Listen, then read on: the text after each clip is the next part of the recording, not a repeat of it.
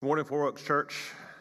Pastor Paul, the lead pastor here at Four Oaks, Calarm. Before we get rolling this morning, let me just ask us to pray for something. So this weekend, a huge entourage of our high school students and adult leaders, God bless their souls, the adult leaders, went over to Laguna Beach for the spring retreat for our senior high students, and just pray for them as they come back. That is such, you guys know, if you've grown up in the church at all, how pivotal retreats, getting away, going for summer mission trips, all of those sorts of things, summer camp, how crucial those were in your walk with Christ, and may it be true for that group of students coming back as well. So when we pray for open up God's Word this morning, we'll pray for them. For us here, we are in the Gospel of Matthew, so please open your Bibles to Matthew chapter 5. Let me come out of the gate strong this morning. Can we do that? Strong with some sort of bold, in-your-face set of questions, all right? So here we go. Number one, on a scale of 1 to 10, how happy are you? Now, don't think about that too much. Don't overanalyze it. Don't rationalize. Don't say, well, Pastor Paul, it depends on what the mean word means, happy. Don't do any of that, right? How happy are you? Just gut. Scale of 1 to 10. That's the first question. Number two, what number do you wish it was? And finally, what do you think would have to change in your life for that number to change? Now, I know many of you, I know some of you really well, some of you are totally uncomfortable with this line of questioning. Can we be honest? You may say, well, Pastor Paul, it doesn't matter if I'm happy or not. I'm here to live the Christian life in obedience and duty and trying harder, and sometimes you just have to suck it up and grin and bear it, right? I'm not so sure about that. I want you to listen to what the Apostle Paul has to say about this issue of being happy. Paul says, not that we lord it over your faith, but we work with you for your joy. For you stand firm in your faith. That's 2 Corinthians 1:24. Now, Paul doesn't say that he's working for their duty. He doesn't say he's working for their drudgery. He doesn't say he's working for their emotionless obedience. Paul says that he is working for their joy, and which means this: joy is not peripheral to the Christian life. In fact, Paul says, through your joy, you stand firm in the faith, which makes sense, right? When you think about what is going to fuel you in your Christian life, what is going to be the fuel that takes you to the end, that helps you persevere, what do you think it's going to be? It's going to be joy. Because let me ask you an honest question. Why do you think it is people fall away spiritually? Why do you think it is, and we're going to get to this text sometime in the next millennium in Matthew chapter 13, where it talks about the seer and the sower and the seeds are scattered around, and some spring up for a time only to die out. Why is it that some people have this sort of spurt of growth, seemingly confession of faith, conversion of some sort, only to fall away in the end? And I would submit this. Somewhere along the way, they become dissatisfied. Somewhere along the way, they become discontent. Somewhere along the way, they begin to say, this is not what my life is supposed to look like. This is not what I signed up for. This is not what I bargained for. And this is why C.S. Lewis says, when he's talking about joy, he says, joy is the serious business of heaven. And make no mistake, Christian, joy is the serious business of Jesus. And that's what he wants to talk to us about this morning in Matthew chapter 5, the Sermon on the Mount. Now, if you were with us last week, you know that we sort of did an introduction to this new section in Matthew. And we saw how Jesus begins this sermon with an invitation, right?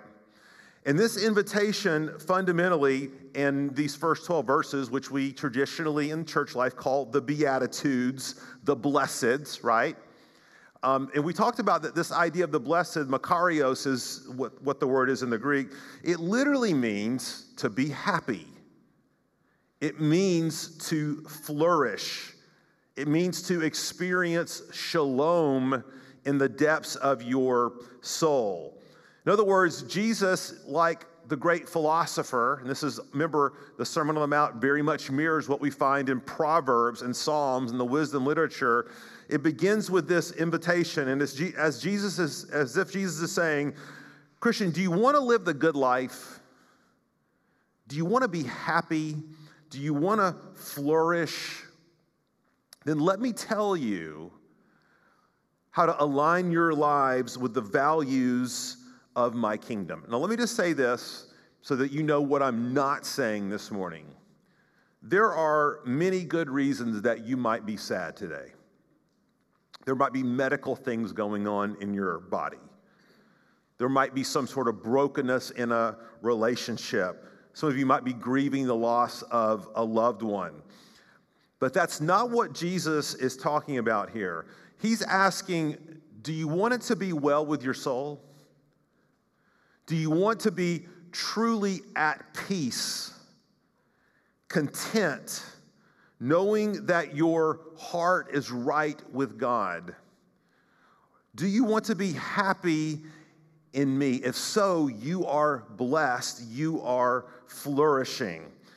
And I would simply say this, if God calls us to joy, and he does, and by the way, I'm not going to do any of this silly distinction between joy and happiness, and all those things intermingle biblically, okay?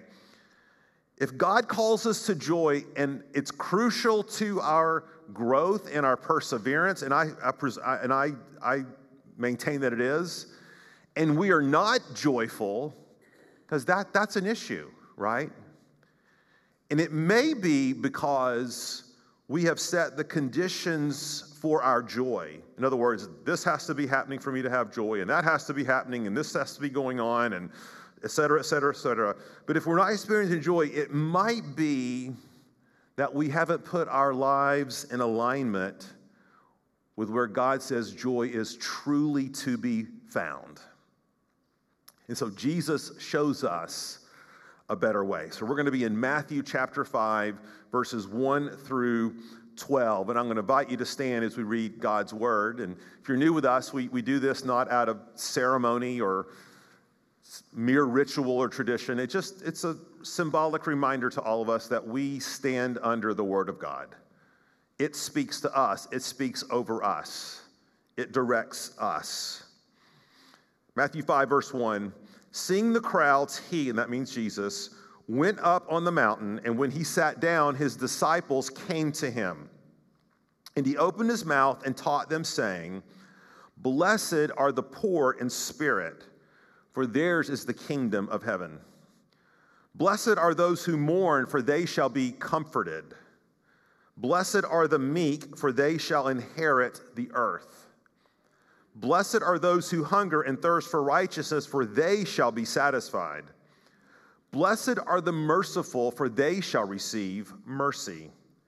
Blessed are the pure in heart, for they shall see God. Blessed are the peacemakers, for they shall be called sons of God. Blessed are those who are persecuted for righteousness' sake, for theirs is the kingdom of heaven. Blessed are you when others revile you and persecute you and utter all kinds of evil against you falsely on my account. Rejoice and be glad, for your reward is great in heaven, for so they persecuted the prophets who were before you. Let's pray. Father, we ask for hearts of faith because these things seem too far-fetched, too unbelievable, too out of touch with 21st century lives.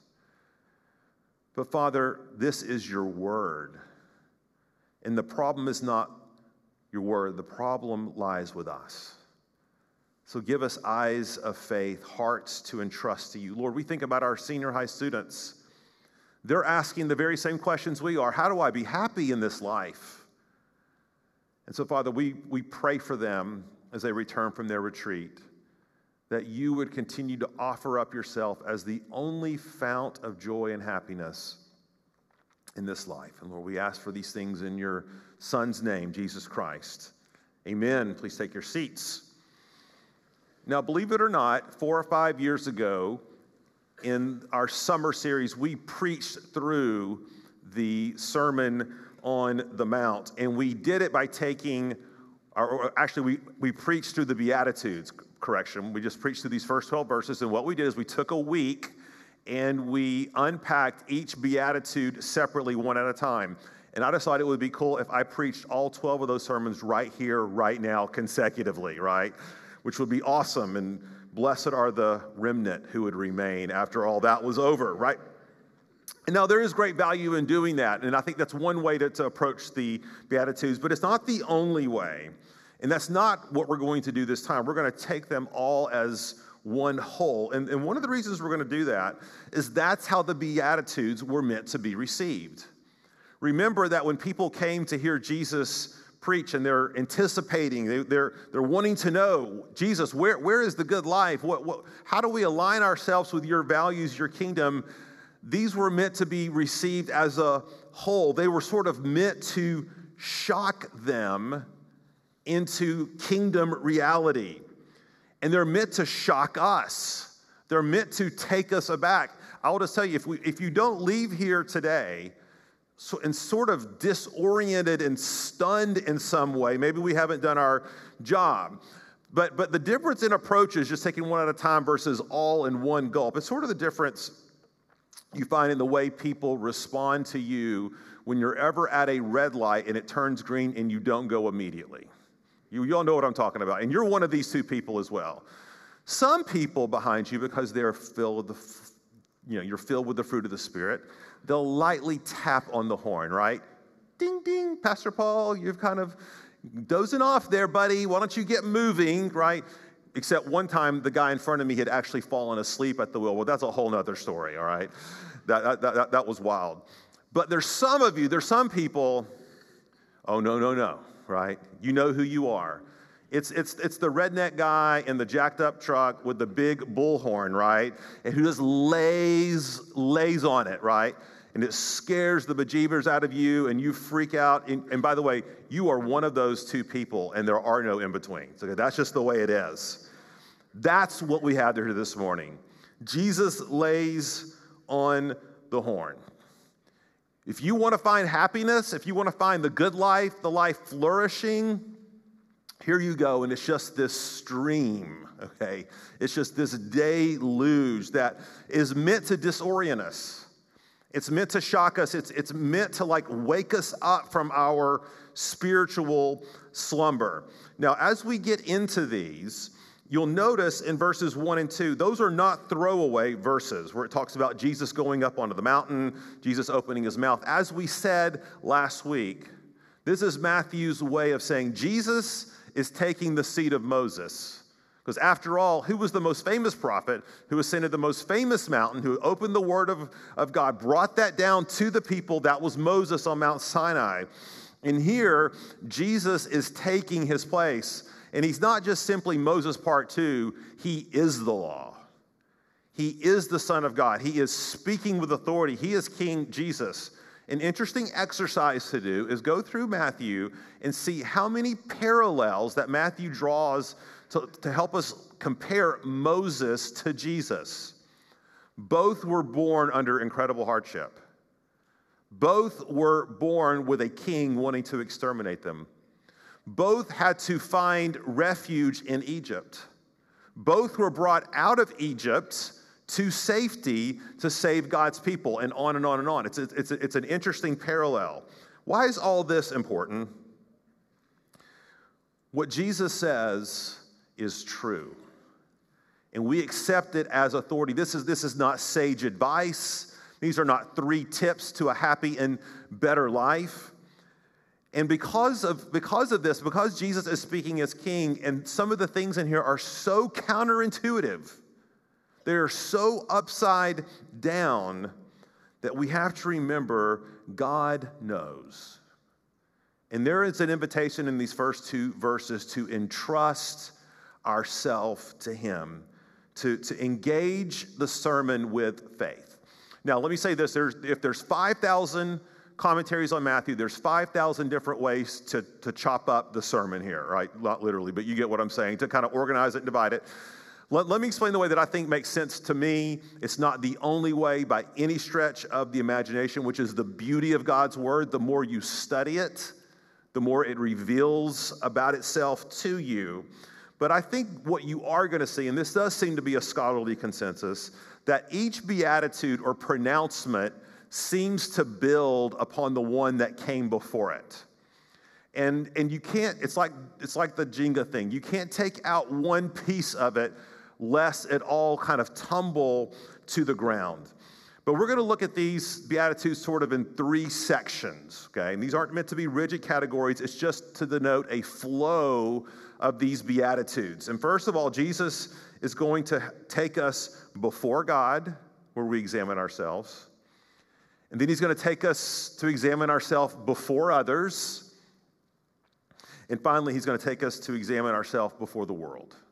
So before God, before others, before the world. Now, let's dig into that first one, before God. The first beatitude, in many ways, is the most important one. And by the way, I'm going to say that about every beatitude. I just want you to know, okay? But there is a particular sense, if you deviate from this one, even by a degree, over the course of time, you'll find yourself very far afoot of what Jesus intends here. He says, "Blessed are the poor in spirit, for theirs is the kingdom of heaven." Now, what is Jesus inviting to? Poor in spirit. That sounds like we're kind of like mealy mouth, kind of bad talking ourselves or getting down on ourselves. That's not the sense here. The idea is that Jesus is inviting us in, get ready, to take a look at ourselves, to take a look at our hearts, our motivations, to do an honest self-assessment about who we are and where our heart is in relationship to God. It means taking a posture of humility, coming to God and saying, "God, shine the light of your truth into the deepest recesses of my heart, and I'm going to listen to you." This is what David does in Psalm 25. "Make me to know your ways, O Lord. Teach me your paths. Lead me in your truth and teach me. For you are the God of my salvation. For you I will wait all day long." This beatitude, this first one, being poor in spirit, it needs to come with a truth in advertising FDA label kind of thing, right? Be careful if you pray this prayer. Because if you pray it, God will answer it. God will show you your true heart. God will show you your sinfulness, your brokenness, your spiritual poverty, how you bring nothing to the table, how you've gotten it all wrong. He'll be faithful to answer this. And when that happens, you can do one of two things. One, you can do what most people do. You can ignore it. You can shove it down. You can put a lid on it.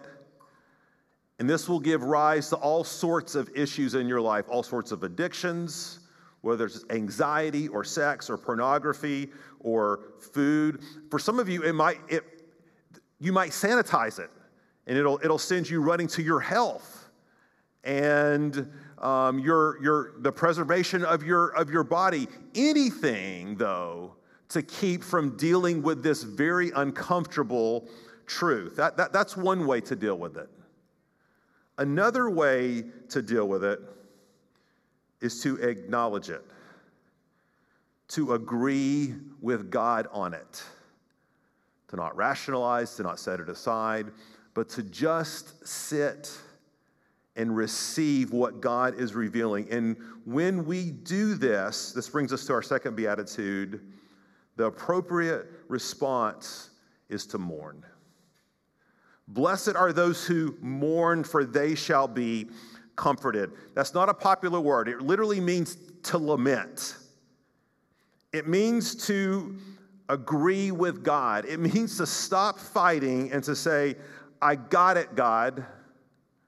You're showing me my true self, and because of that, I'm lamenting, I'm confessing, I'm moving away from self-centered despair. That's not necessarily mourning, by the way. And I'm moving to God-centered confession. And the promise here is that God comforts those who mourn. Let me try to explain it this way. If those of you who know me know this, I don't like being sad. I don't do sad, okay? If I lived in the 100-acre wood, who would you be? I would be Tigger. Some of you would be Al. Some of you would be Eeyore. But you get the idea. And who is Tigger? I mean, he's carefree, bounces around.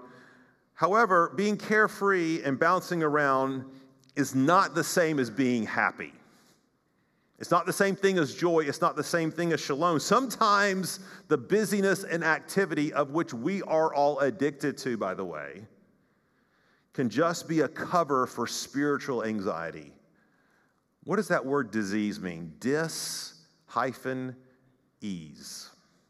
Discomfort. Dis-comfort. It's the busyness that masks spiritual poverty. And here's the result. Guys, when we don't listen to the Spirit of God and be poor in spirit and come to Him in submission, and then in turn let that lead us to mourning and lamenting over our sin, we will not be flourishing. We might be busy. We might be frenetic. We might be on the move, but we won't be truly happy. However, if we embrace the poverty of spirit God calls us to, we in turn move to mourning. That's the happy person. Why? What does it say here? That is the person who shall be comforted. And how are we comforted? We are comforted by the gospel. We are comforted by the mercies of God. We are comforted to know that, yes, I am wretched and sinful, and I am poor in spirit, and yes, I am being led to confess my sin, but at that moment, that is the very place where the gospel breaks through. And when we're not poor in spirit and when we're not mourning, guess what? We miss Jesus. And so if we find ourselves in an incredibly discontented, joyless place, sometimes we think, well, it'll be that thing that will fix that trip, that experience, that new car, that new this, that new that new way to arrange my life. And all that does is feed the spiritual anxiety. And at the end of the day, we lie in bed at night and we know it's true. I'm not flourishing. I'm not truly happy because I haven't given myself the opportunity to be comforted by the gospel. And you may say right now, well, Pastor Paul, my gosh, that sounds like that'll take some time. Yep. That's going to take some quiet. That's going to take a little bit of a different pace. That's going to mean slowing down, not in laziness or lethargy, but in just being still before the presence of God, letting His word shine into your heart and listening to Him. Now, where does that lead us? That being poor in spirit and mourning, it leads, verse 5, to meekness. Blessed are the meek, for they shall inherit the earth. A lot of times when we think of meekness, you heard meek as a mouse. We've had mice around. I've never known a mouse who's been meek. Do you know a mouse that's meek? Mouse are anything but meek. They're loud, smelly, noisy, and chew up things, okay? But meek, we oftentimes associate that the meek person is timid. They're soft. They're insecure. They're anxious. They kind of tiptoe around conflict.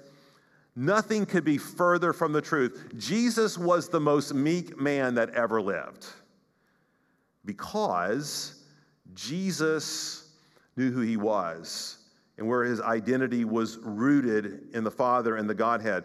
Meekness, before we even talk about outward manifestations of this, meekness is fundamentally a disposition that rests securely in knowing who I am. I can have an appropriate self-assessment of myself that will then lead me to not inappropriately insert myself into situations. See, the meek person is a humble person. The meek person is a restrained person. The meek person realizes just because someone said this or someone posted that does not mean that the world is going to be destroyed and fall away if I don't exercise my right to say what I think about every situation. If I could just put one stamp over the last few years in the broader world and even in the church, it would be this: blessed are the meek. Now, why does it say, this is interesting, that the meek will inherit the earth? Sometimes, as you're studying these, by the way, these Beatitudes, and because they're kind of like the Psalms and Proverbs, that means they're meant to be read over and over and over again. One of the things that you can do to sort of like get the sense of what Jesus is saying is to say the opposite. And if there ever was a beatitude for this culture, blessed are the meek, for they shall inherit the earth. What is the opposite of that? Blessed are the brash. Blessed are the aggressive. They are the ones who will win. They are the ones who will come out on top. We are operating in a non-meek way. In a this is my new word, meekish way, right? When we aggressively assert ourselves with a spirit of agitation, with a spirit of contempt, a spirit of haughtiness. And we do that. Why do we do that? Because we think that's what we have to do. If someone doesn't say it, Pastor Paul, I've got to say it. If I don't say this thing or do this thing, then everything is going to fall apart. But you know what that fundamentally reveals about us when we are not meek? That we don't trust God. See, sometimes it's better to say, you know what, I could do this, I could say that, I could go there, but God, I'm entrusting that one to you. I don't have to win, because it doesn't say those who win will inherit the earth. It says those who are meek. Let me just ask you this. If you're not a meek person, are you happy? I've never met, I know this is tongue-in-cheek, a happy, angry person. It's enough said about that, right? When we're not meek, we're not blessing others. But when we are meek, we're letting God work. And you can go to bed with your head on the pillow at night knowing, I didn't do everything I could to do this, but I can go to sleep tonight trusting God. Blessed are the meek. Now, when we come to this fourth beatitude, this is sort of the bridge between the first three and the second set of beatitudes here. Remember what we said, and let me read that beatitude. It says, blessed are those who hunger and thirst for righteousness, for they shall be satisfied. Remember what we said the word righteousness means in Matthew. It does not mean perfection. It's not forensic righteousness. It's not like the alien righteousness that Christ imputes to our account. That's a beautiful righteousness, and we have to have it to be saved. That's not what Jesus is talking about. He's talking about whole person behavior, consistency, being the same on the inside as you are on the outside. This is when he says, you must be perfect as your heavenly Father is perfect. It means you must be whole. You must be fully consistent inwardly and outwardly. And as we start with that poor in spirit and work our way down to mourn, to meekness, to have a calm in our soul before God, I promise you this, God will absolutely transform the desires of your heart. No longer will you be satisfied with the same old to make you happy. You will realize there's only one path to happiness, and that's living my life in alignment with the values of God's kingdom, Blessed, Jesus says, are those who hunger and thirst for righteousness. Now listen, for they shall be satisfied. Is there ever, again, I'm going to say this a couple times in this sermon, been a culture that is more discontent than this one? And it seems like the more we get, the more discontent we are. And the internet and social media, no doubt, have much to do with this, because now we can spy on anybody in the world at almost any time. What they're doing, when they're doing it, how they're doing it. Oh, I want to do that. If I could do that, if I could have that. Is that making you any happier? Is that, Dr. Phil, is that working for you? It doesn't work for me. See, as we make our way through these Beatitudes, by the time we get to that fourth Beatitude, and we've really wrapped our mind around these previous three, we will no longer be satisfied with spiritual schizophrenia. We will no longer be satisfied by looking for love, you heard this before, in all the wrong places. We long to be whole, for our souls to find rest in God. And this is what Jesus wants us to wrestle with before him. Now, secondly, as we wrestle with these things before him, then we sort of embrace a set of values or beatitudes in relationship to others. Okay, look back at the text. This is Beatitude 5 and verse 7. Blessed are the merciful, for they shall receive mercy. Who are the most merciful people that you know? I want you to think about that person. If it's a grandmother or a brother and sister or a friend. Typically, the people who are most merciful are those who know best the mercies of God. See, when we lack mercy, okay, when we lack a sympathy and empathy for others, we have forgotten, have we not, that we, in fact, were the objects of mercy. So what is mercy? So if grace is getting something you don't deserve, mercy is not getting what you do deserve. And every one of us deserves judgment. And what we are doing when God calls us to mercy is recognizing that we first were the benefactors of mercy ourselves. Is there somebody right now in your life that you are having a hard time forgiving? Is there some sort of grudge that you have been carrying around with you? And most of us probably have something like that in our minds. And let me just say, the more you stew on that grudge, the more you stew on that unforgiveness, like you're really a happy person when that happens, aren't you? No, we're miserable. We stew and we vent and we have rage and all those sorts of things. And Jesus' prescription here, it's not to deny justice. And it's not a tit for tat. Well, if you're merciful, then God will be merciful to you. Or if you forgive, then God will forgive you. That's not what Jesus is saying here.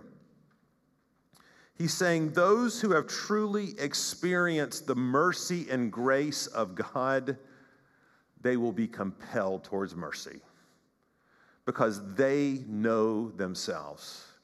Sometimes the people who are the angriest, sometimes the people who are most aloof and the least merciful and the most angry are the most unaware, self-aware people, right? They've forgotten. As to use a Paul Tripp term, they're spiritual amnesiacs. We all do this. We forget who we are. We forget what we've been saved from. We forget the mercies of God. But when we are merciful, man, that pipeline of experiential mercy just flows through our veins, doesn't it? And Jesus says this yields, look at verse 8, a purity in heart. Blessed are the pure in heart, for they shall see God. Now, what does that term mean, pure of heart? What's the opposite of someone who is pure of heart? They're impure of heart, which means that they are mixed, that they are double-minded, that they are of two minds. The purity of heart, the pure in heart, are those who have all their cards on the table. They are the ones who are not full of guile. In other words, sometimes in talking with people, you get the sense, I'm getting worked here, right? Like there's something going on here. Like he or she says it's about this, but it's really about that. That's called duplicity. You're being played. That's the opposite of being pure in heart. The pure in heart are those not that who don't share their feelings or their thoughts. They most certainly do. But it's all on the table.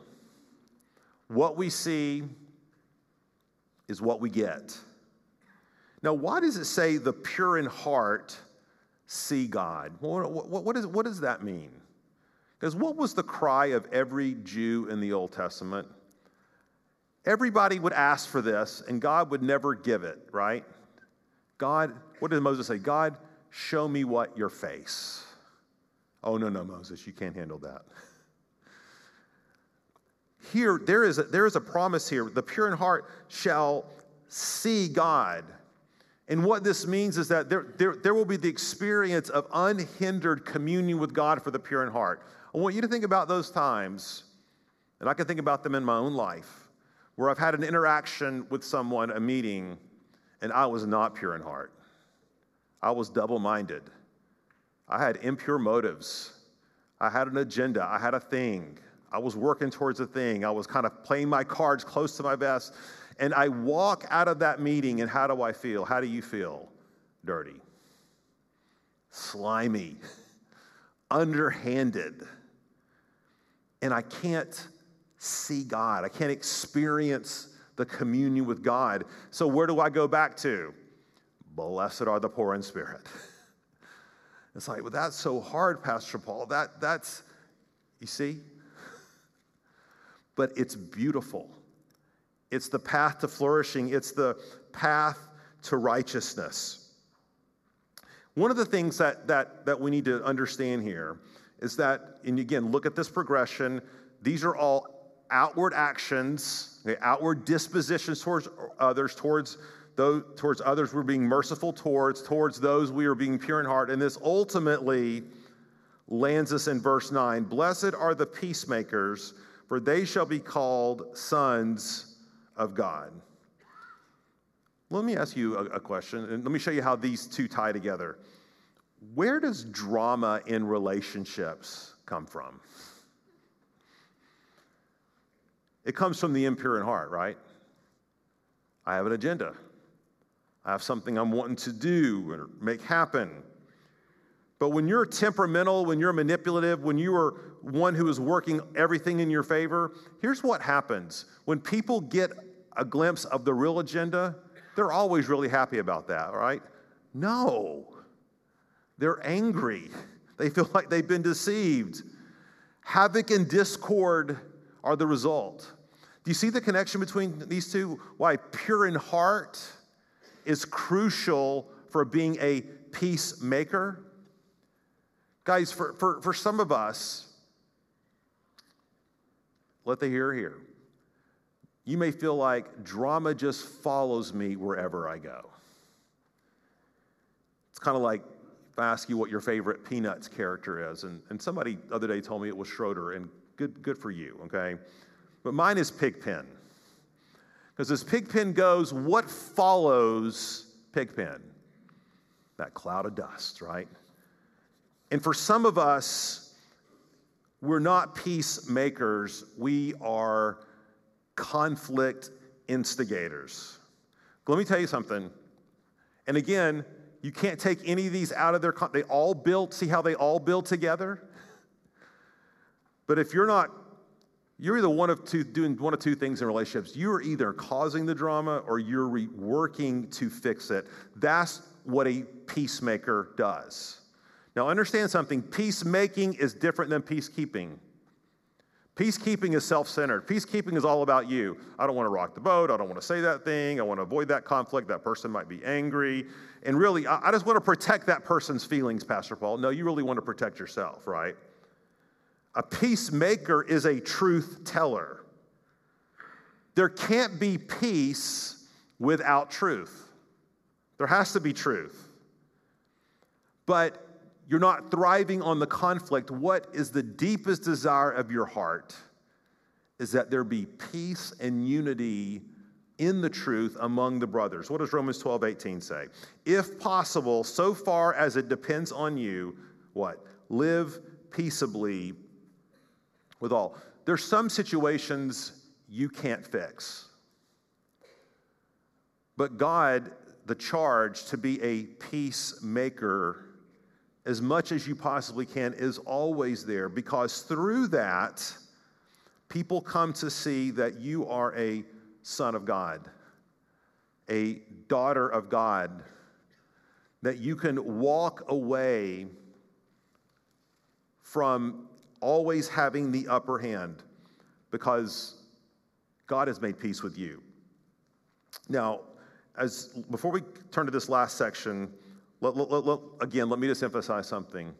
These are axiomatic statements. They are not, if you're merciful or if you forgive, God will forgive you, God will be merciful. That's not what it's saying. It's saying that those who are forgiven, those who are merciful, those who are pure in heart, these are the ones that are truly flourishing. Now, as we're before God and before others, Jesus tells us what happens as we do these things before the world. Look at verses 10 and 11. Blessed are those who are persecuted for righteousness' sake, for theirs is the kingdom of heaven. Blessed are you when others revile you and persecute you and utter all kinds of evil against you falsely on my account. Rejoice and be glad, for your reward is great in heaven. For so they persecuted the prophets who were before you.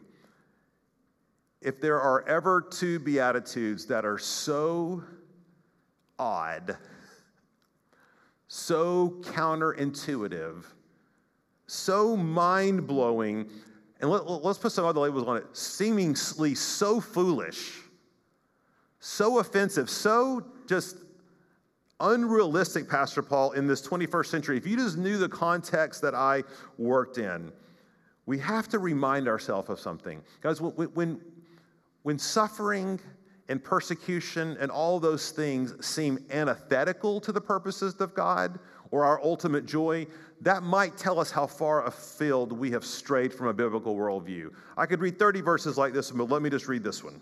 1 Peter 4. Beloved, do not be surprised at the fiery trial when it comes upon you to test you, as though something strange were happening to you. Guys, sometimes are we not utterly shocked that suffering is happening to us? We are utterly surprised. We lose a job, or we are maligned for our beliefs, or what we're doing has set us apart to the culture around us, and we feel like we're being mistreated, and we act indignant as if something strange was happening, and Jesus said, this is the way of it. Why? No servant is greater than his master. If they persecuted me, Jesus tells his disciples, of course they're going to persecute you. Now, why, oh why, though, does Jesus say that person who suffers for righteousness' sake, why is that person happy? Why is that person flourishing? That's a great question. And I think it's simply this. That person at that moment is having confirmed for them who they truly are. It's part of God's assurance for you that you belong to me. If you're suffering, you're being maligned, you are being introduced to this idea of participating in the sufferings of Christ. And the sufferings of Christ, please hear this, are only for his children, or only for his beloved, or only for his brothers and sisters. It's only for those that he is shaping into his image. Acts 5:41. Then they left the presence of the council, rejoicing that they were counted worthy to suffer dishonor for the name. See, that's impossible for people whose happiness terminates on simply what's here and now. Jesus says, blessed are you, flourishing are you when people persecute you. Why? Look at verse 12 in Matthew 5. Your reward is great in heaven. What is the outcome of this? What is the fuel of all this? It is joy in the Lord. See, even Jesus, if we think about what was it that compelled Jesus to the cross? It wasn't duty. It wasn't drudgery. Listen to what Hebrews 12 tells us. Let us run with endurance the race that is set before us, looking to Jesus, the founder and perfecter of our faith, who for the what?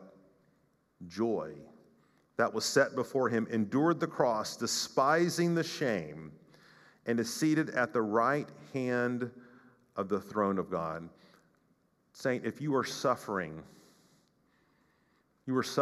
please remember this, if you're a Christian, as a child of God. There's nothing accidental. There's nothing outside the scope of his sovereignty. And through that suffering, there is the gentle assurance, is there not, that you belong to me. Just as I suffered, I'm calling you to participate in my sufferings with me. Knowing that as you do, not only will you draw closer in communion with me, but your reward is great in heaven. And when we come to the table, we're simply saying, I believe that. I put my faith there. This is what I'm banking my life on. Because Jesus is all of these things in spades. Jesus fulfilled all of these beatitudes in perfection, and he ended up on a cross so that we might have life. Do you know this Jesus? Do you hear his invitation to the good life, the flourishing life? It's the one that's found in him. I'm going to ask you to bow your heads and just spend a moment or two preparing your hearts to come to the table. And as you do that, I'm going to ask our leaders to come forward to prepare to serve communion.